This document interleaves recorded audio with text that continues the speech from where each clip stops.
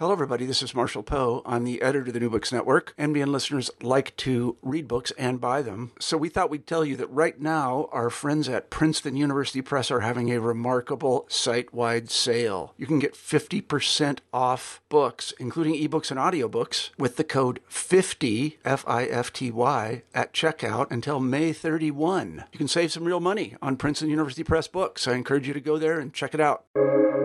Welcome to the New Books Network. Hello, everyone. This is Ryan Tripp. I'm your host today for New Books in History, a channel on the New Books Network. I'm here with Professor Joanne Paul. She's senior lecturer in early modern history at the University of Sussex. She recently published, earlier this year, Counsel and Command in Early Modern English Thought, again published earlier this year by Cambridge University Press. Welcome to the show, Joanne. Thank you for having me. So before we dive into the prompts, let's discuss this striking cover. Can you give us a little input on your cover selection? Yeah, of course. We looked at a couple of different images because there are a lot of representations of the relationship between a monarch and his or her counselors in the period. I think we decided on this one, though, from Hall's Chronicle, because there's a sense in which Henry VIII is surrounded by his counselors, but almost there's a sense in which their presence is equally as important or even a little overwhelming to his own. So I liked this image very much for that sense of balance as well as conflict between counsel and command. So this book was based on your dissertation supervised by intellectual historian Quentin Skinner, which in turn focused on a tension between counsel and command between circa 1500 and the mid to late 17th century. Your book is a part, by the way, of the Ideas and Context series. So by way of introduction, please compare and contrast how Erasmus, Thomas More, and Castiglione each advanced the virtu of erudition for early 16th century courtier, and how each approached public and private counsel. Certainly, that discussion of Erasmus More and Castiglione makes up really the first chapter of the book, thinking about the early humanist approach to political counsel, which is tied, as you've said, to arguments about rhetoric and erudition. Erasmus More and Castiglione all saw the power of rhetoric, the power to persuade, and as Professor Skinner himself often emphasizes, to move people to or from a position by harnessing the emotions. The power of rhetoric in moving the prince, here by prince we mean any ruler, even in a Republican context, moving the prince to virtue. Each of them articulated in one form or another agreement with this metaphor of the fountain, which I talk about in the book, drawn from Plutarch, the idea that from the prince flows all the good to the commonwealth, or the evil to the commonwealth. It all depends on who has the power of putting either good things or poison into that fountain. So the inculcation of virtue can, and almost certainly will, take place by means of rhetoric for these humanists. Either by the tutor in Erasmus's case, the counselor in the case of More, or the courtier for Castiglione. This, of course, gives great power to that figure if they have the power to move the prince from various positions. And rhetoric for Erasmus More and Castiglione, they acknowledge this power. They acknowledge the power that the counselor will have over the prince and the means by which it can be employed. And so Erasmus, for instance, notes what he calls an inoffensive form of flattery, or what I call in him an inoffensive form of flattery, which is used, for instance, he says, in leading children to the study of letters. And he applies it himself. We have an example of him using it in his panegyric to Archduke Philip of Austria. He also talks about humor, that humor can be helpful in this leading of the prince. And he notes, for instance, that Plato suggests using a drinking bout, as some defects can be routed under the cheerful influence of wine, which are not corrected by stern rebuke. More likewise speaks of an indirect approach, and I've written on this elsewhere too in a forthcoming book with on political advice. And he talks about an indirect approach, which is a sort of ambiguity of expression that really borders on misleading and outright falsehood. It's Castiglione, I think, who perhaps goes the furthest. He describes what he calls a veil of pleasure, which can be used to draw the prince to virtue, almost at least against their knowledge, if not against their will. And in order to dispel the veil of ignorance, the phrase I was surprised to see in Castiglione, because we tend to associate it, of course, with the 20th century philosophy of John Rawls, this veil of ignorance which clouds the prince's judgment. And Castiglione gives great power to his courtier counselor to lead and even control the prince through rhetoric. Notably, and thank you for drawing attention to this in your question, they're all concerned that this rhetoric ought to be employed privately and in the right sort of formal private context. Erasmus and More become even more concerned about this issue after about 1517 and the rise of Lutheranism, to which, of course, especially More is opposed. And More, especially of these three, I think is clearest and most adamant about the private nature, the necessarily private nature of what he calls admonishing rulers. To admonish them publicly would be, he would suggest, to incite disorder and disobedience, and it would mislead a misunderstanding public. He famously writes in 1532 that if he thought his own books would cause this sort of harm, he would burn them himself. And so More very clearly thinks that this sort of counsel, this admonishment, this leading of a prince to virtue ought to happen privately. So in these contexts, why was the Ciceronian and Senecan debates over bad habits and opinions, derived from ignorance, so crucial in understanding their ideas?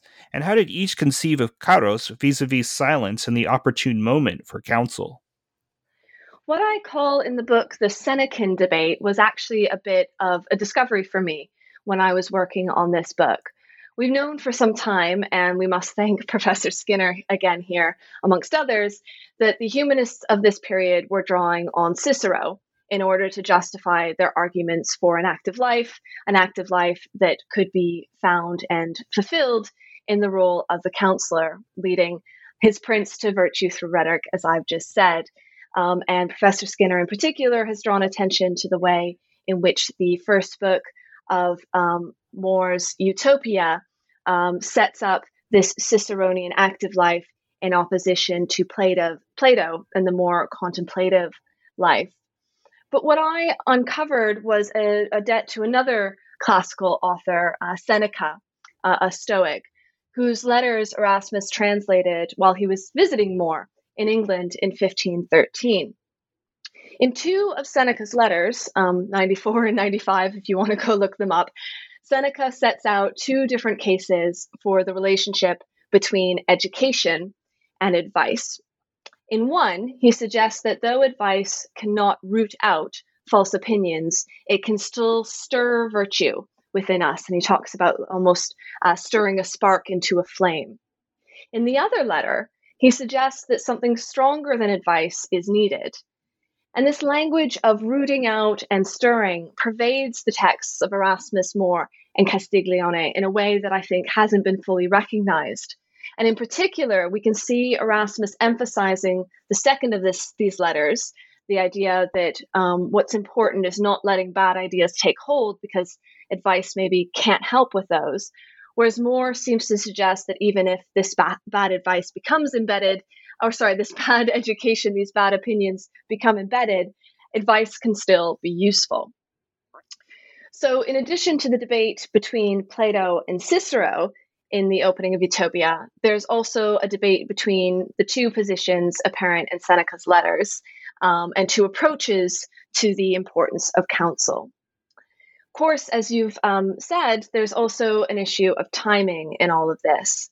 So even if we accept that advice is still useful, even though false opinions have taken root, all of these authors acknowledge that it will not be useful if given in the wrong time. And this goes back to that context for counsel discussion that I mentioned earlier. Erasmus, More, and Castiglione all want to say that counselors should stay silent except when there is an opportune moment for speaking, what the Greeks called kairos. As Erasmus wrote about Luther, if rulers are inopportunely insulted or admonished, they don't improve, but rather become embittered and sometimes stir dangerous storms.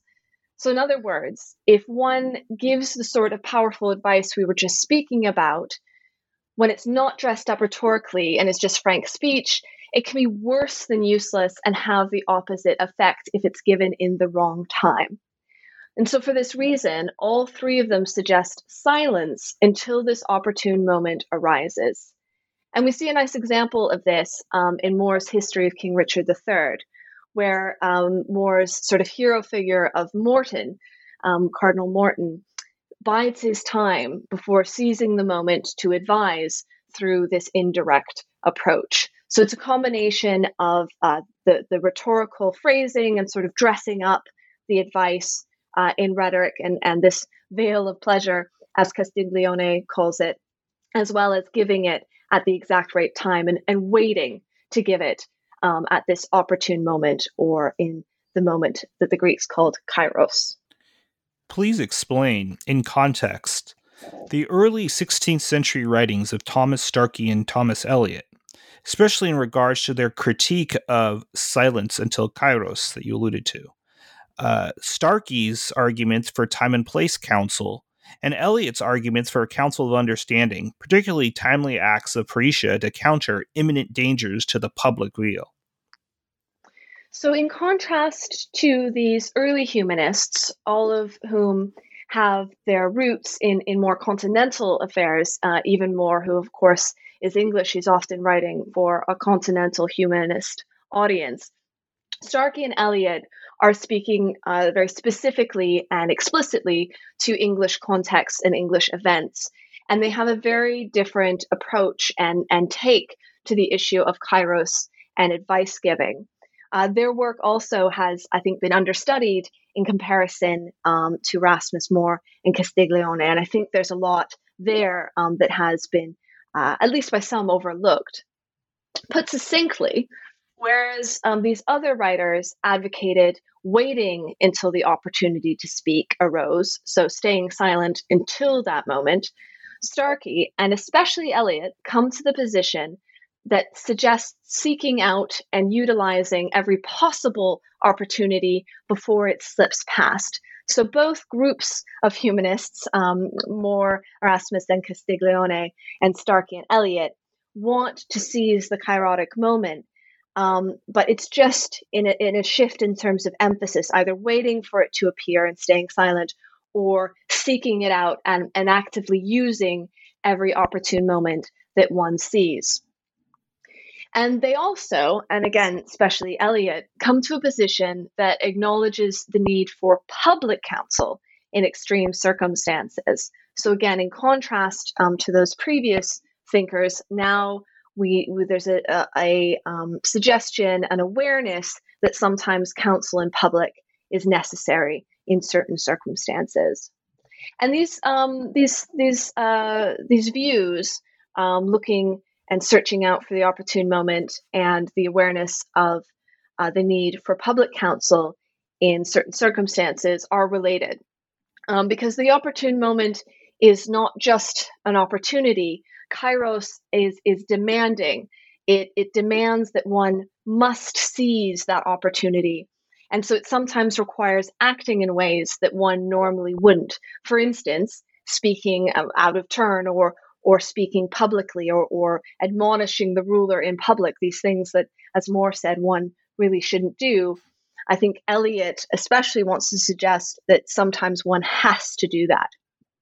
So let's begin with Starkey's text, which was written between 1529 and 1532. It contains a dialogue much like that of Utopia, but instead of debating, as I said, that setup of the debate between a character like Plato and a character like Cicero, instead of debating whether a person should give his knowledge to the good of the commonweal by becoming a counselor, that's quickly agreed in Starkey's text. The two interlocutors discuss whether the time and place is right to give such advice. And they return to this debate at the end of the text as well. So it sort of frames the entire dialogue. And the knowledgeable figure, the one that should, perhaps the argument is made, give his advice to the benefit of the Commonwealth, he wishes to wait until he's called to council, until the king asks him for his advice. But the other member of the dialogue suggests that this is to let occasion slip and will lead to the destruction of all. And so here I think Starkey is articulating a critique of the position that I outlined from Erasmus More and Castiglione. Waiting for the opportunity of private counsel solicited by the prince, I think Starkey's text suggests, is in fact to miss the occasion by waiting for some ideal version of it. And Eliot comes to a similar position through the course of Henry VIII's break with Rome, where Eliot, along with a number of other counselors, including, of course, Thomas More himself, become sidelined and even persecuted. More is, of course, executed. And the clearest articulation of Eliot's views on this issue of right timing and counsel comes in his Pasquil the Plain of 1533. In this dialogue, the Frank-speaking Pasquil defends his railing against the actions of the prince to two counselors who are called to counsel. Pasquil, like Eliot, has been sidelined. These counselors in the dialogue are Gnatho the flatterer and Harpocrates the silent. And Pasquil's position is that the times have changed. The prince is no longer calling on good counselors, and so Pasquil is forced to rail against him in public, rather than waiting on the hope that he'll be called on to give his advice in private. That just isn't going to happen. And so Pasquil, in some sense, has been forced into an alternative position, an alternative strategy. And so there's a sense in which the times demand it. And there's a really fascinating passage within Pasquil the Plain in the discussion between Pasquil and Harpocrates about the word imminent in this context. Pasquil and Harpocrates agree that one must speak out when the danger is imminent, but they disagree about what imminent really means. And Eliot notes in the text that imminent is a new word in the English language taken out of Latin, so it makes sense that there's no agreement about what it might mean. But the two figures come to an agreement, sort of led by Pasquil, that danger is imminent when it is likely to happen, but before it has actually begun to take place. Speaking before the danger is likely to happen, they agree endangers the counselor. He's speaking when there's no reason to admonish the ruler. But speaking after the danger is taking place, of course, endangers the counselled. They remain in danger. No one sort of intervenes to save them. And so this moment, this imminent moment that they decide on, is the right moment for Frank's speech. And they agree that it must be hit exactly. Waiting silently, as Erasmus More and Castiglione would have it, does no one any good. This imminent moment, this opportune moment, must be hit and must be seized in order to actually make an intervention. According to Eliot, how did acts of Parrhesia manifest spulia prudence? And why was the Council of Understanding, particularly in wisdom and the virtue of free speech, so delivering truth to power, crucial for the liberty of a monarch? Eliot writes extensively on council. He writes at least 5 different texts on it in a fairly short period of time. And most of what he has to say about council is fairly traditional. He draws on both classical and medieval precedents, both of which emphasize the importance of prudence to counsel. And throughout this period, prudence and counsel become linked. Prudence being the virtue of deliberation between vice and virtue, using knowledge of past, present, and the likely future to determine virtuous action. It's a sense in which one puts virtue into action, which is why it's often translated in the Greek texts where it's phronesis. It's usually translated either as prudence, as it was in the 16th century, or more often practical wisdom, this idea of sort of actioning wisdom. And so it becomes linked to counsel. And like for Aristotle and for Thomas Aquinas, for Eliot, prudence is the most important of the cardinal virtues as it translates virtue into action. Prudence is required both to give and to recognize good counsel. And so parrhesia, frank or free speech, could thus be a sort of truest manifestation of prudence. Though, as we've seen, it also has to be given in the right moment. And so counsel is often associated, as it is in Eliot, with both prudence and with kairos. When it is actioned in the right moment, parrhesia, as I've written elsewhere at a volume on freedom of speech, parrhesia becomes not just free speech as we know it today, but something that I've called freeing speech, as it has the potential to free the speaker, the listener, and the entire Commonwealth. So there's this great potential here that Eliot wants to describe to free sort of everyone through frank or freeing speech. And this is because of the rule, the leadership, the guidance of understanding. If understanding, Eliot wants to say, is in control, one is not ruled by passions and vices, and thus is freer. So there's this potential to be freed from the vices and passions, emotions that could rule you if you allow understanding through counsel to rule you. This is all a bit philosophical and abstract, but fortunately, Eliot gives us an example to think all of this through in his Of the Knowledge Which Maketh a Wise Man, which was written about the same time as Pasquill. In it, Eliot tells the story of Plato, the philosopher, and the tyrant Dionysius. Now, Plato tries to counsel Dionysius to good kingship where he is ruled by understanding. This doesn't go well, however, and Dionysius sells Plato into slavery. In the dialogue written by Eliot, Plato is forced to defend his frank speech to someone who's asking, well, if it all went very badly, why did you do it? Would you do it again? Etc. And he defends his choice to offer this truthful speech to Dionysius, and defends that he gave it at the opportune time. He suggests, Eliot through Plato, that had Dionysius listened, he would have been freed from the tyranny of vice and passion which ruled him. And as a result, his subjects too would have been freed from his tyrannical rule. As it was, however, even with Dionysius not listening to Plato's advice and selling him into slavery, despite his slavery, Plato was made free by his frank speech. Plato was ruled by understanding and not by the fear of what Dionysius would do to him.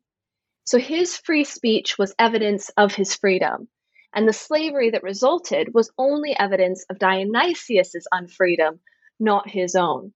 So this potential within parrhesia to not only be free speech, but even in a context of unfreedom to be freeing, I think is a really interesting insight that we get from Eliot. Please provide a brief exegesis of Machiavelli's 8-element engagement with counsel in his 1532 The Prince.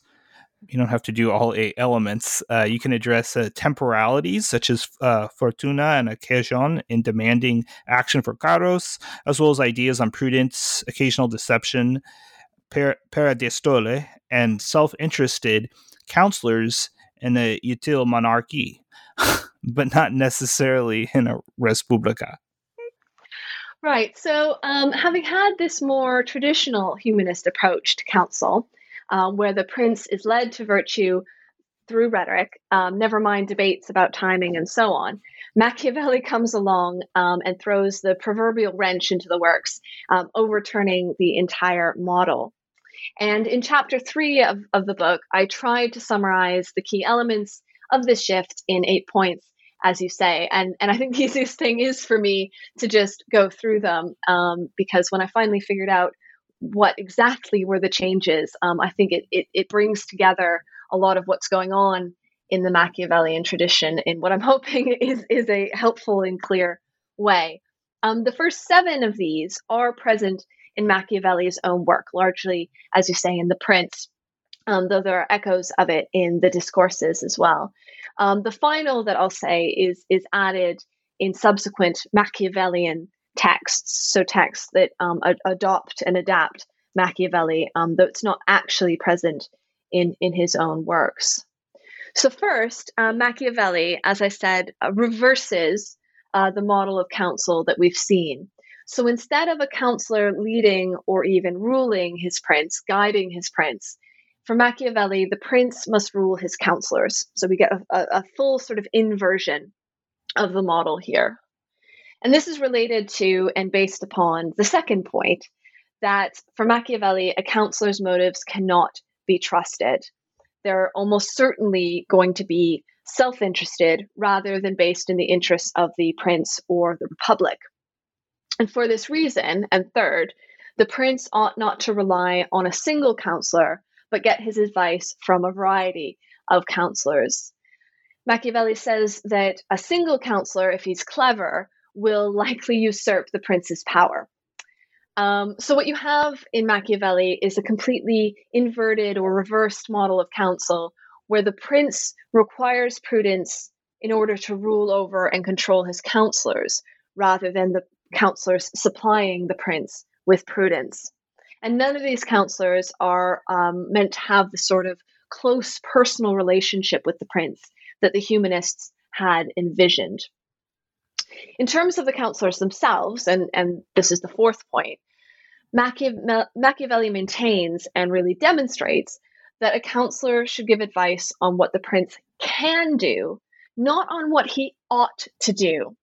So the content of counsel shifts from the sort of moralistic advice based on prudential virtue that we saw with the previous group of humanists that we looked at, to a more practical working out of what the available options are, and in a sense, what the prince can get away with. And fifth, this means that sometimes a counselor ought to counsel vice, deception, dissimulation, paradiastole, which is dressing up a vice as an associated virtue when necessary. And this idea of when necessary brings us back, of course, to kairos, which is very present in Machiavelli's text. He talks a lot about occasione. And so kairos comes back in here as an opportune moment which demands certain action and allows for that action even if it's immoral. Kairos I often talk about as a sort of break in chronos, or chronological time. It's a separate sort of entity, almost a bubble within it, where the regular rules don't quite apply because something has to happen in that moment. There's a demand about it. And so this brings us to the sixth element that we see in Machiavelli, that a prince's actions, and thus the counsel that guides that action, must vary with time and circumstance.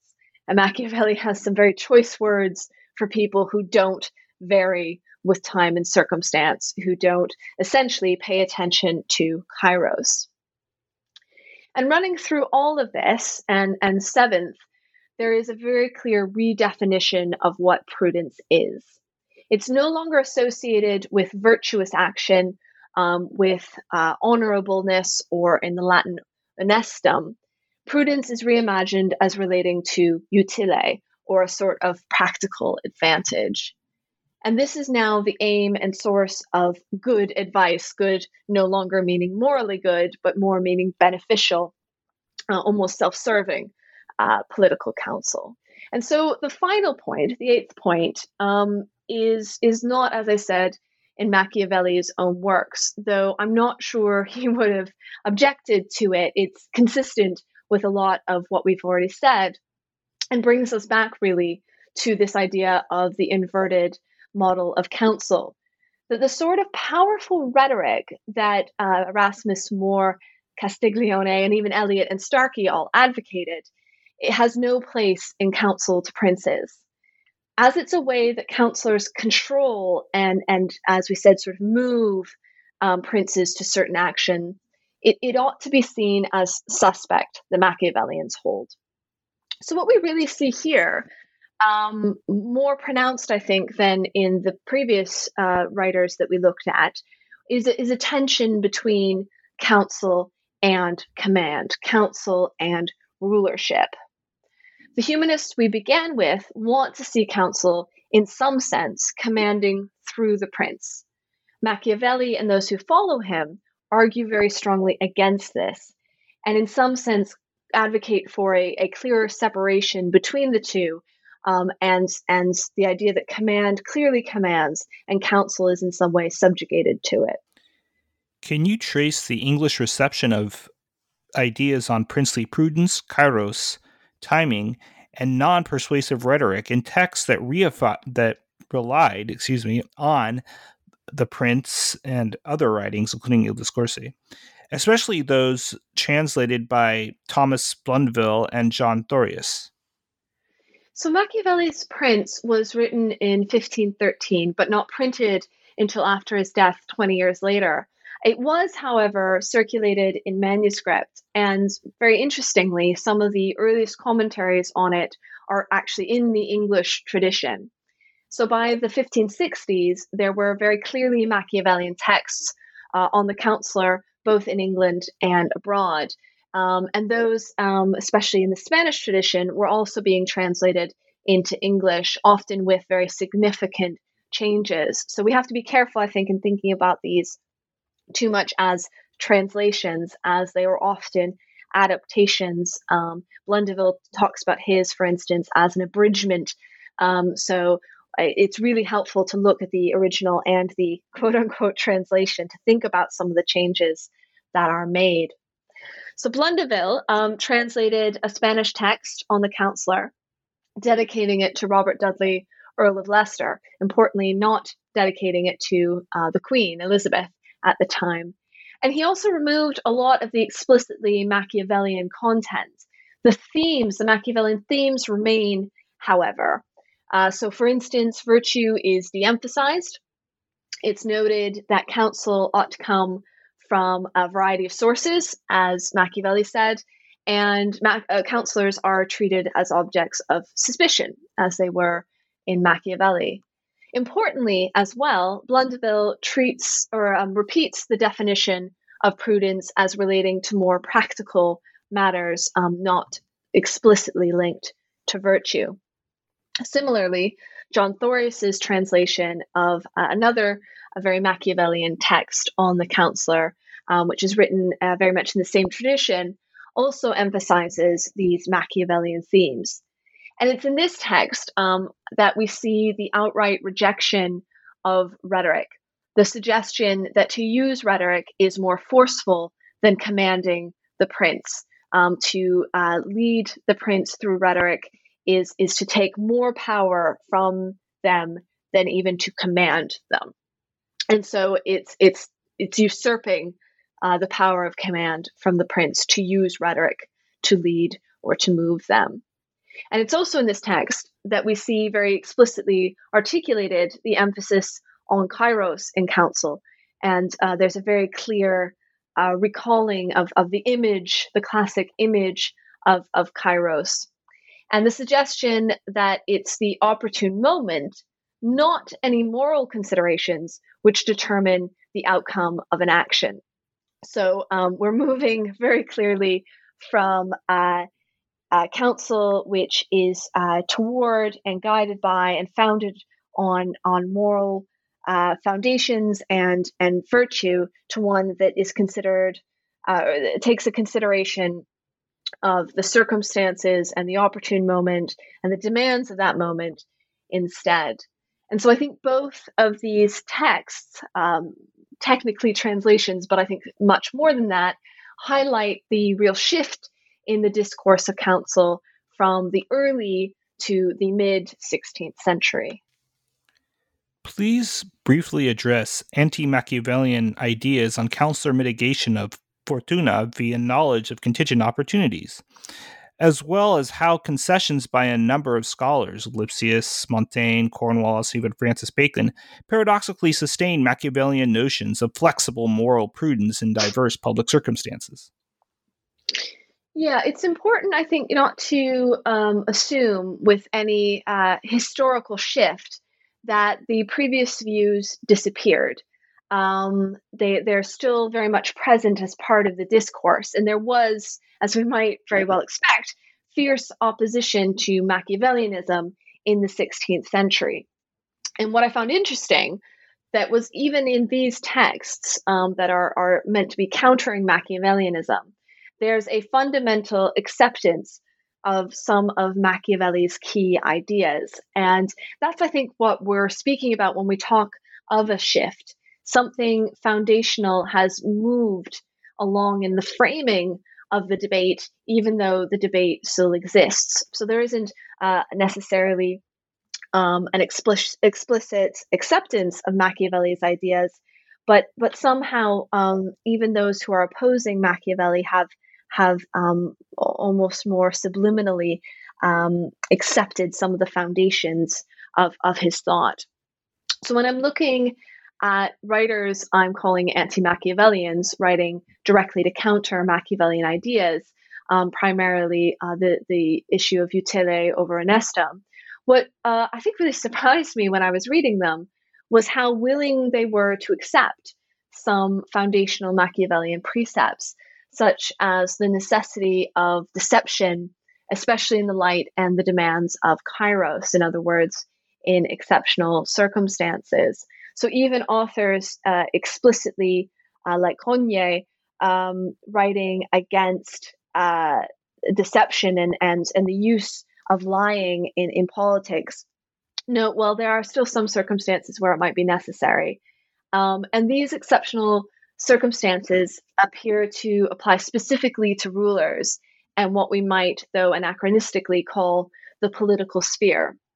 So it's then that political counsel shifts accordingly for these thinkers, becoming less about virtue and more about adapting to these circumstances, regardless of what that adaptation might entail in terms of action.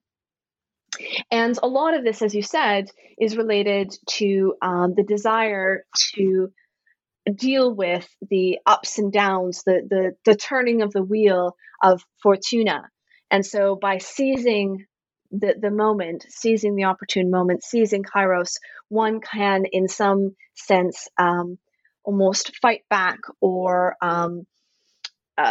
overturn the rule of fortuna in man's life. And that's a lot of what Machiavelli sees in Occasione and Kairos as well. And so you see it in these writers after Machiavelli, whether they be Machiavellians or anti-Machiavellians. And I think Justus Lipsius is especially interesting in this context. He seems to weave together both Machiavellian and anti-Machiavellian in his work, ultimately suggesting, I think, that one needs a little bit of both, which is to suggest fundamentally that sort of Machiavellian moral flexibility is indeed correct, that we need to be able to shift between sort of traditional moral stances and have that flexibility to be immoral when the times call for it. Montaigne, the great essayist, takes this further, suggesting essentially that this Machiavellian flexibility, which is suited particularly to the political sphere, to politics and to political actors.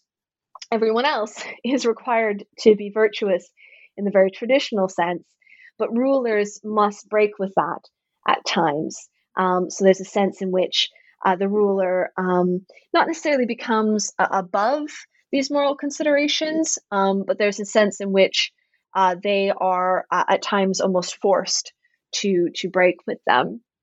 And the English essayists who draw on Montaigne take this even further, emphasizing how this means that the counselors who are advising rulers must therefore have a clear understanding of the times. So again, this relationship between counsel and kairos becomes stronger. And Cornwallis suggests a division between what might be called private advice, which pertains to personal relationships and the like, and political counsel, which pertains to the political. One, again, is still based on rules of morality, the other less so. And Francis Bacon adopts a lot of what we've been talking about, these Machiavellian themes, also emphasizing the Machiavellian reversal of the relationship between counsel and command that we've been talking about. And here he uses the myth of Jupiter and Metis. He figures Jupiter as the monarch, Metis as the counsel, and Athena Pallas as the wise advice, which bursts out of Metis's head, and Jupiter immediately claims as his own. So this idea that the monarch goes to his counselors, his council, and poses a question or what have you. The council thinks about it, gives their advice, and then Jupiter takes that as his own. That wisdom that emerges from them is his and is presented as his. So the council is firmly subjugated in a way that it hadn't been for those early humanists that we talked about. So you discussed the Henrician Regency Council and the Parliamentary Privy Council. In those contexts, what were late Tudor conceptions of Machiavellianism? And how did paranoia about the weakness or perceived weakness of Queen Elizabeth's gender result in fears of self-interested Machiavel counselors pursuing command, which in turn could ostensibly plunge monarchy into tyranny? I thought this was a really interesting argument. Thank you. Yeah, I enjoyed talking about the sort of shift from the political context in the early 16th century into the context of the late 16th century, because it's really pertinent to all of this discussion. Of course, in the first half of the 16th century, up to 1547, we have adult male monarchs. That changes, and so for over 5 decades, the latter half of the 16th century and into the first few years of the 17th century, one doesn't. England is ruled first by a minor, Edward VI, and then by 2 women, Mary I and Elizabeth I. And in the 16th century mindset, none of these figures, children or women, were thought to have the necessary prudence to rule. And so, as we've seen, prudence essential to counsel, well, there are sort of 2 options then. Either the minor or the women have their prudence supplemented in some way by their counselors, but, and here comes the Machiavellianism again, to mess with everything. If that happens, well, the other option might be that they are ruled by a counselor in a very negative way, that the throne is effectively or even literally usurped by that counselor. So this sort of what one historian has called species of interregnum, this lack of an adult male on the throne of England, led to this idea that the throne was in some ways sort of weakened and needed propping up or defending. And I think this political context really highlights the tension that exists in the discourse between the idea of this more almost benevolent,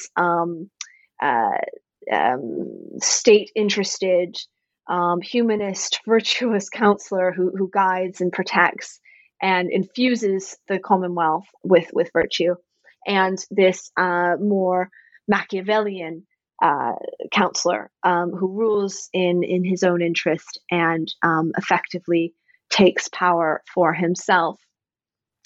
And so there's real concern about the tyranny of a councillor figure, such as that of Robert Dudley, Earl of Leicester, in the reign of Elizabeth I, or his father, John Dudley, in the reign of Edward VI.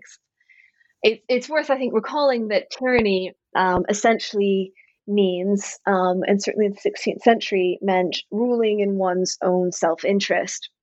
So self-interested councillors ruling through and over a weak monarch, as someone like Elizabeth was seen to be, would constitute tyranny.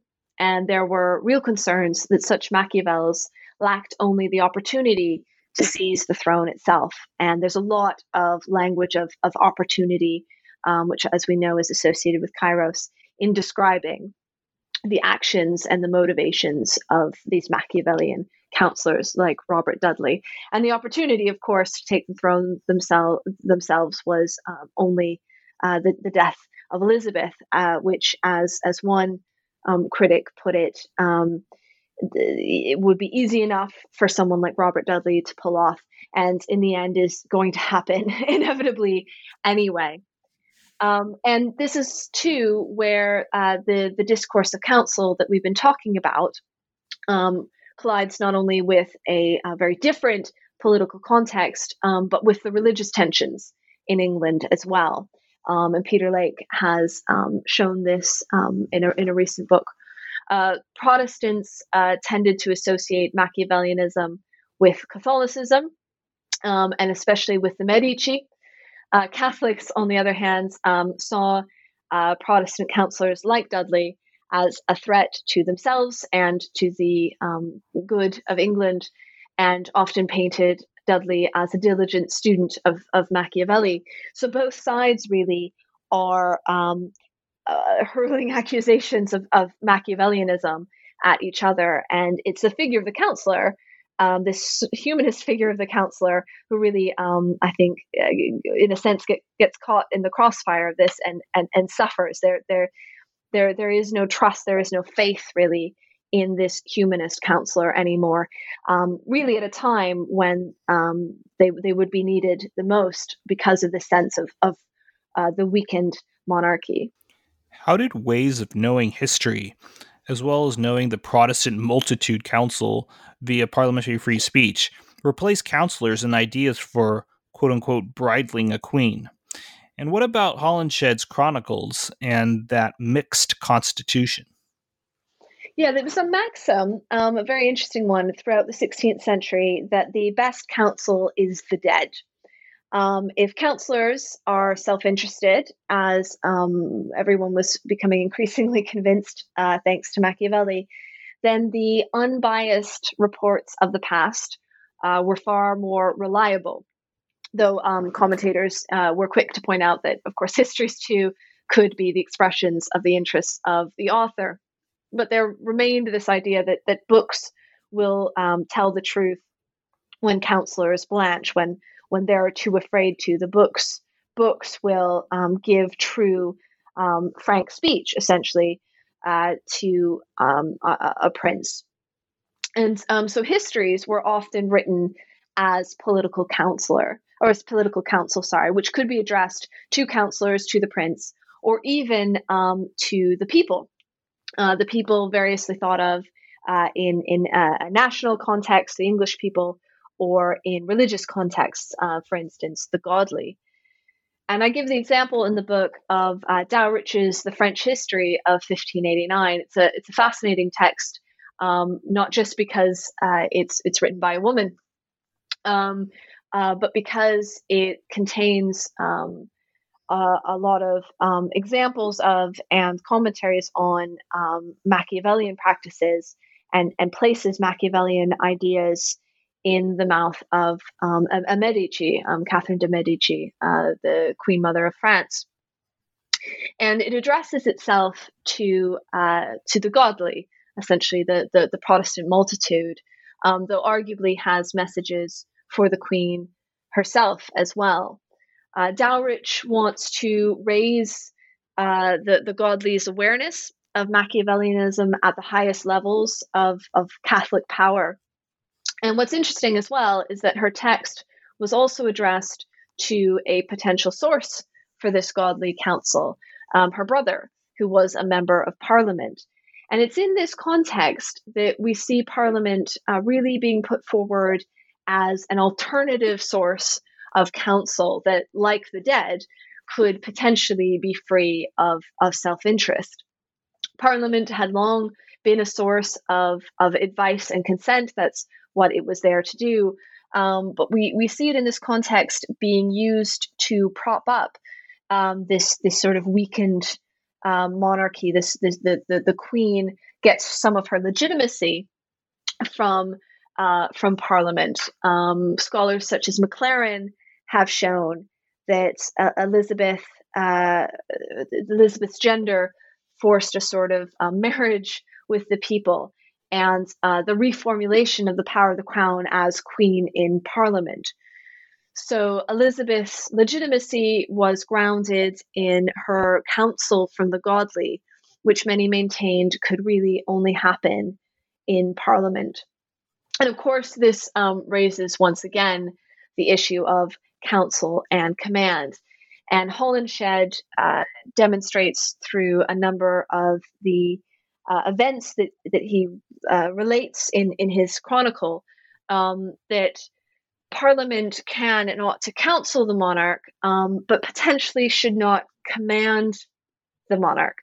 And this raises, I think, a very difficult, thorny issue for the discourse, but which is what happens if the monarch is not heeding that counsel. If the monarch's legitimacy is related to their receiving of godly counsel, does their legitimacy start to fall apart if they don't act on it? And this is a problem in Elizabethan England, but they managed to sort of continue despite it. It, of course, becomes an issue later on, as I'm sure we'll come to. So on that note, please explore the Ciceronian unification of utilum and honestum within discourses of publicly interested counsel, especially in Botero's 1589 Reason of State, Malavese's Faith and Specialists in Contemporary Affairs, as well as Robert Johnson's promotion of travel writings as fountains of political knowledge. You can also add pertinent ideas by Balzac, Thomas Palmer, Benjamin Fisher, and Hermann Kirchner. Yeah, as I said, there was very quickly some criticism of the focus on histories as lacking interest.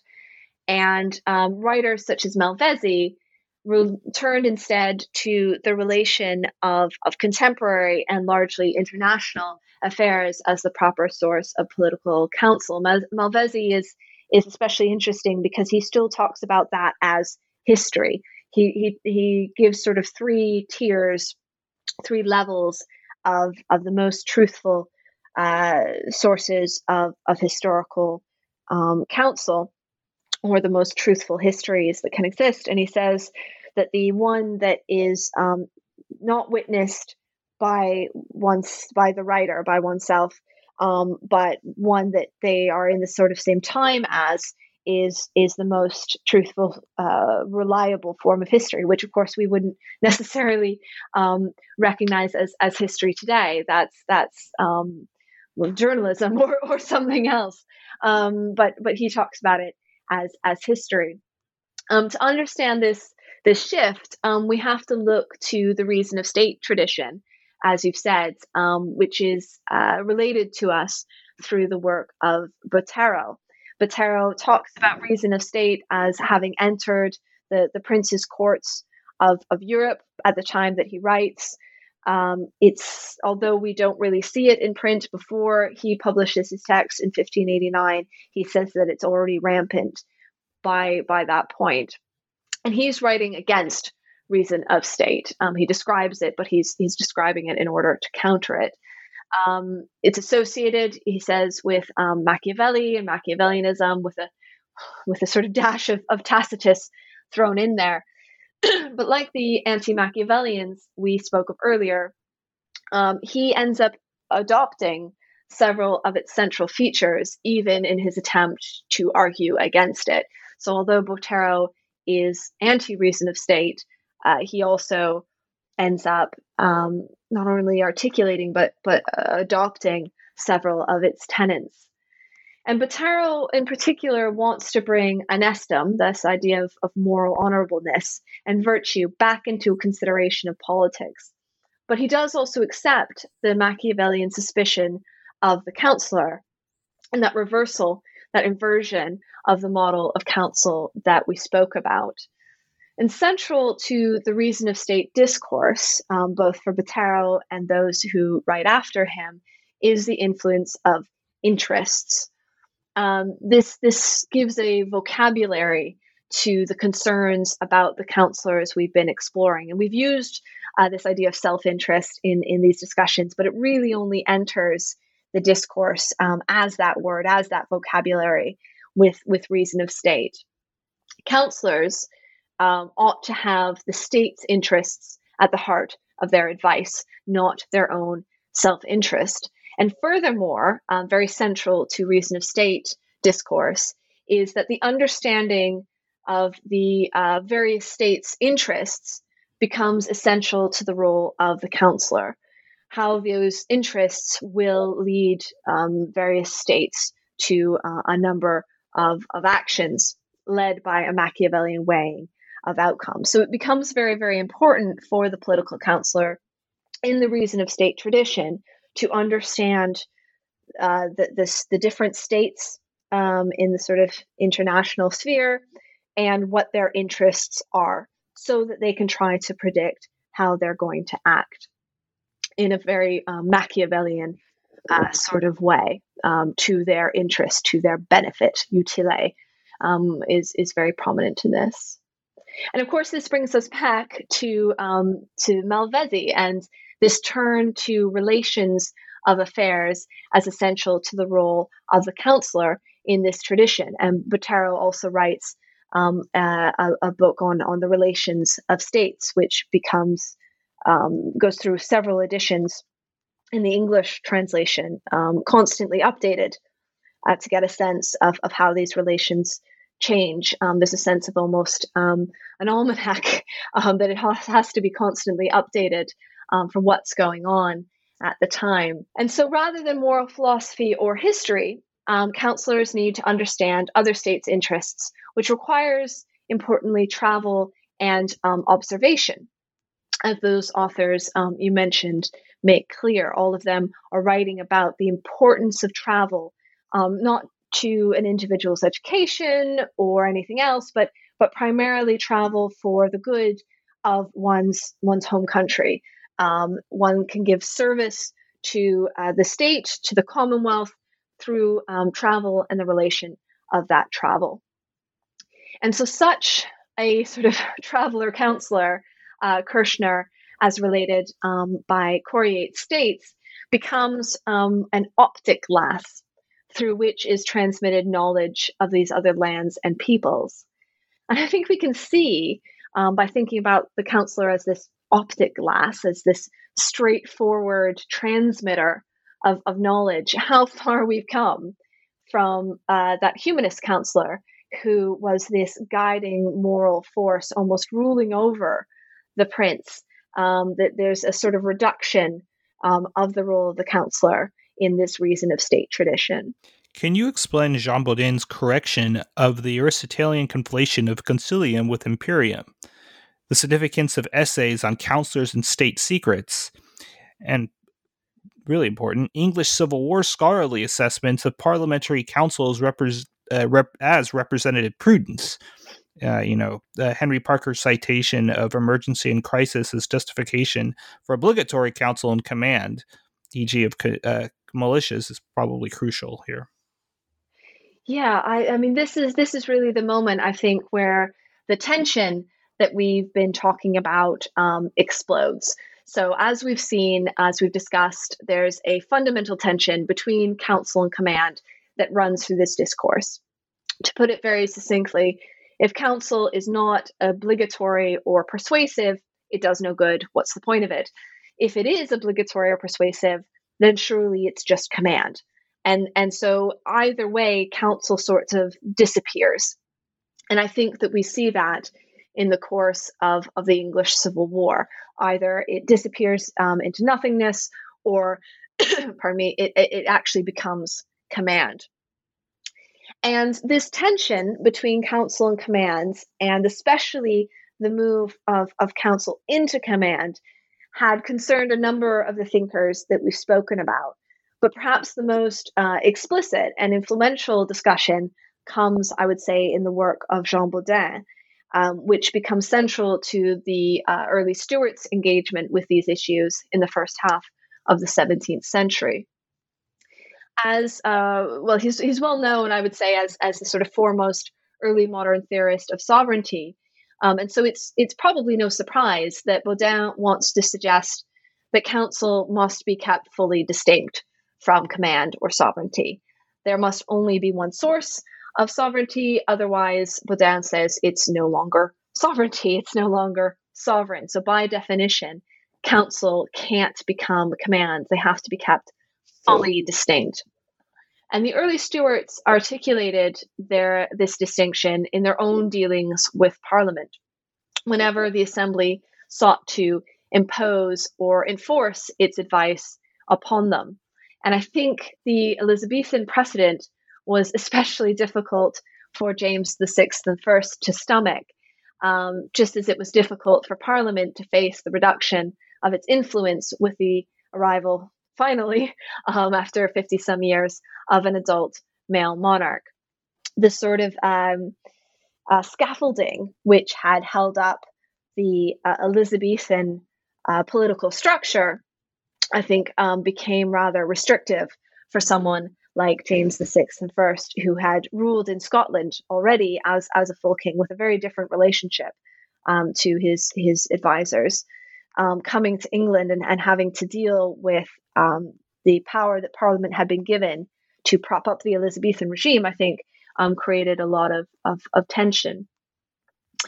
Opposing the sort of Bodinian Stuart approach to the distinction between council and command, however, was a concern about private councillors. The unpublic nature of their advice was very strongly associated with self-interest. It was automatically held to be suspect because it was given in private instead of the publicly given and thus assumed to be publicly oriented advice of Parliament. And this was reinforced by a genre of literature associated with the 30 Years' War, which was adapted to the English context of the early 17th century. And this is the Secretissima Instructio literature, Most Secret Instructions.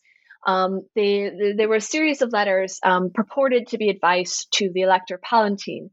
And it was almost satirical in its presentation of Machiavellian, but entirely believable political advice couched in reason of state language. This very widely read and influential literature cast further suspicion on the figure of the counselor, who was in these texts suggesting every form of deception and betrayal of alliances for reasons of state. And similar texts sort of within that genre were produced in England, for instance, by Thomas Scott. And these texts, Scott's texts, argued for the power of Parliament in order to counter such self-interested, Machiavellian, immoral private counsel that he associated especially with the Spanish and the Spanish supporters in the English court. And so Parliament stands against that sort of pernicious influence. And so with all of this context and everything we've been describing for about 100 years in English political context, it shouldn't surprise us that these tensions played a crucial role in the outbreak of the English Civil War. The claims of the parliamentarians to authority were couched in the vocabulary of the discourse of council. The most vocal defender of the authority of Parliament, Henry Parker, as you mentioned, spoke of Parliament as the king's most faithful and least corruptible council, and saw its superiority resting in themes we've already seen as essential to the discourse of council. First, its prudence, drawn from its universality and its representative nature.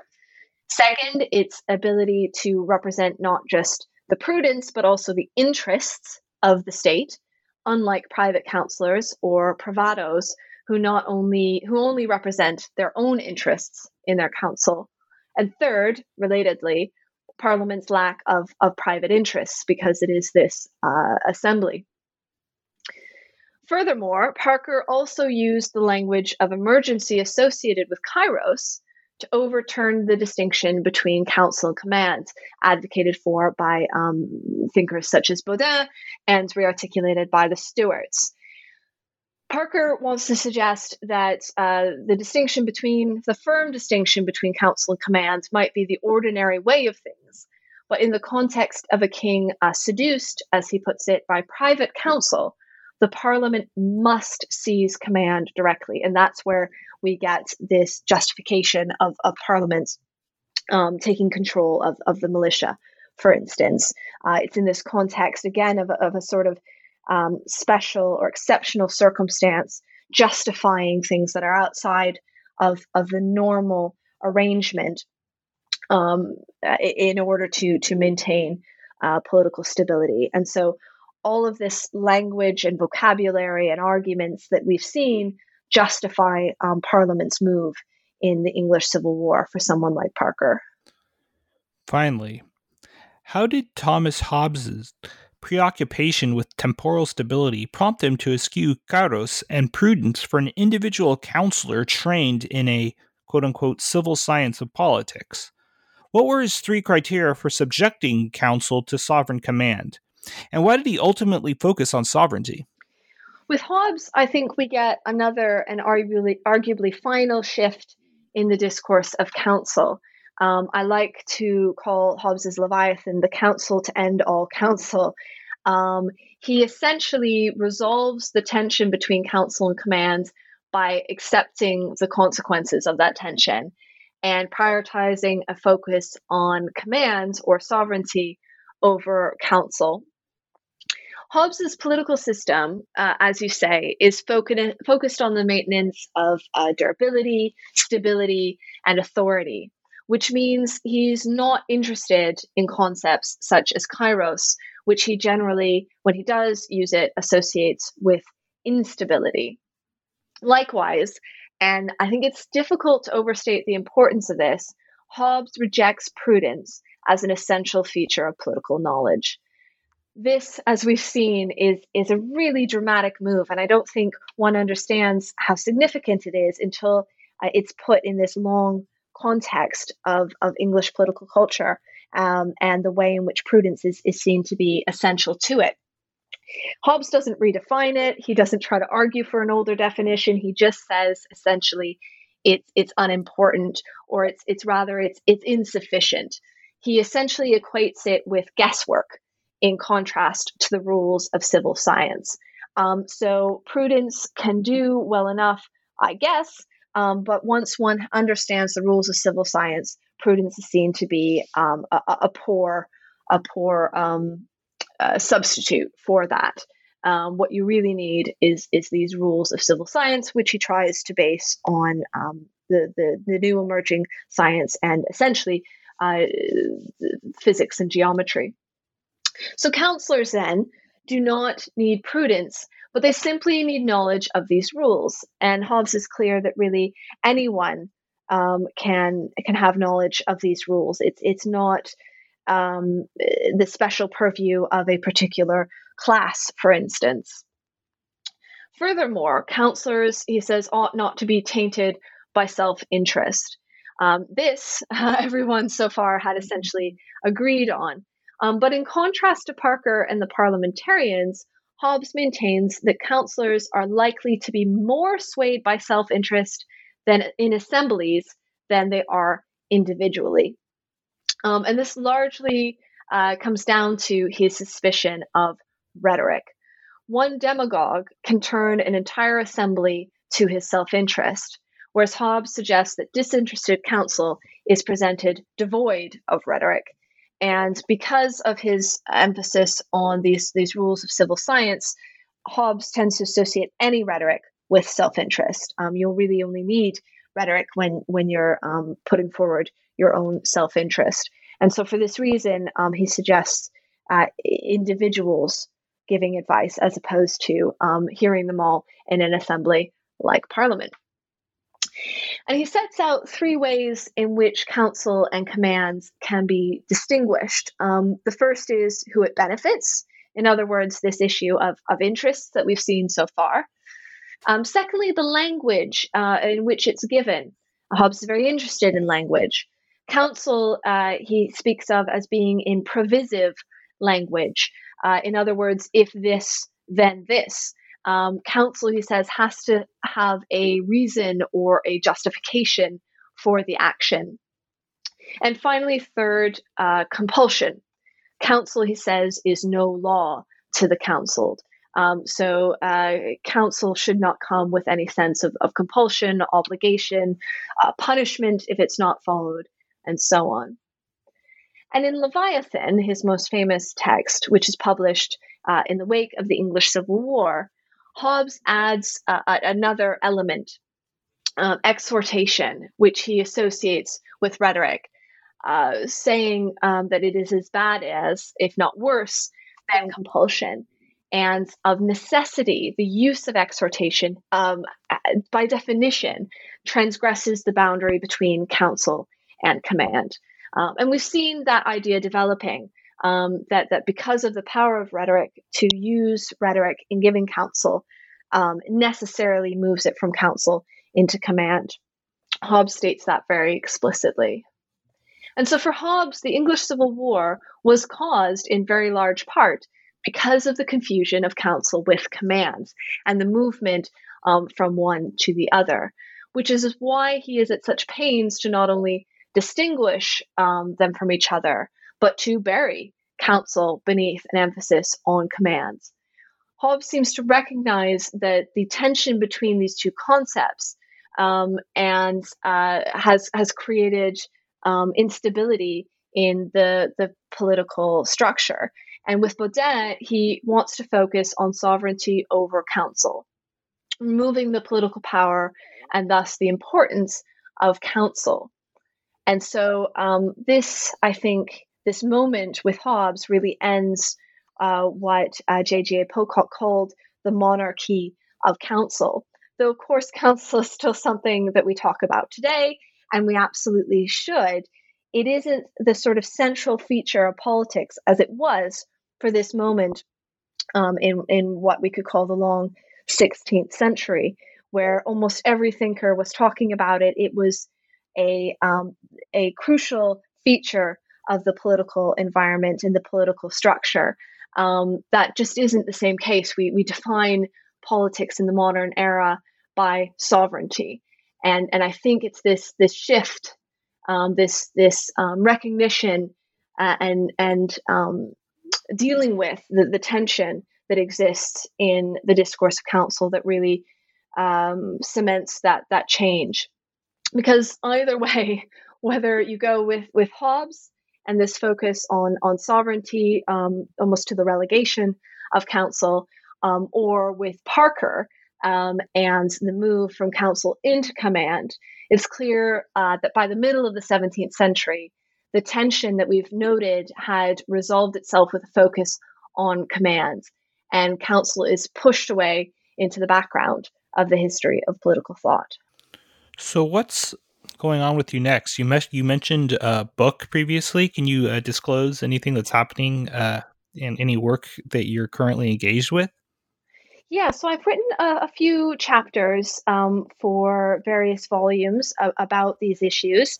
One has already come out, Freedom of Speech, 1500 to 1850, with Manchester University Press. And another one is coming out, I just found out today, actually in February, on political advice, and that's with IB Torres. In terms of sort of next big projects, I am editing two critical modern editions of 16th century texts, both of which I mentioned today. One is a modern edition of Anne Dowrich's The French History, that wonderful text from 1589 on the French Wars of Religion, which was written by this woman in the late 16th century. And the other is a new critical edition of More's Utopia, actually, which is for Oxford World Classics. And it takes as its source text not More's Latin text, but the mid-16th century edition, English translation edition by someone named Ralph Robinson. So I'm really looking forward to working on this edition because it essentially has two very interesting source texts to think about, More's original and the choices that Robinson makes in his very different context. And then in terms of, I've got lots going on. In terms of a book, I've just finished a manuscript of a trade book, a narrative history on the Dudley family, who I first became interested in the course of this research, precisely because of, I think, their relationship to power and the way in which they are constantly figured as these evil Machiavels. So I wanted to research the family and see what truth there was to this idea that they were raised on Machiavelli by Cribb's side, and that they were sort of out to usurp the throne from the very beginning. Well, thank you for being on the show today, Joanne. Thank you for having me. It's nice to discuss a text that came out right at the start of lockdown. So it's nice to talk to someone about it a bit. All right. So the book is Counsel and Command in Early Modern English Thought, published, as Joanne noted, earlier this year by Cambridge University Press, a segment in the Ideas and Context series. On behalf of Joanne, this is Ryan Tripp. I've been your host for New Books in History, a channel on New Books Network. Please tune in next time.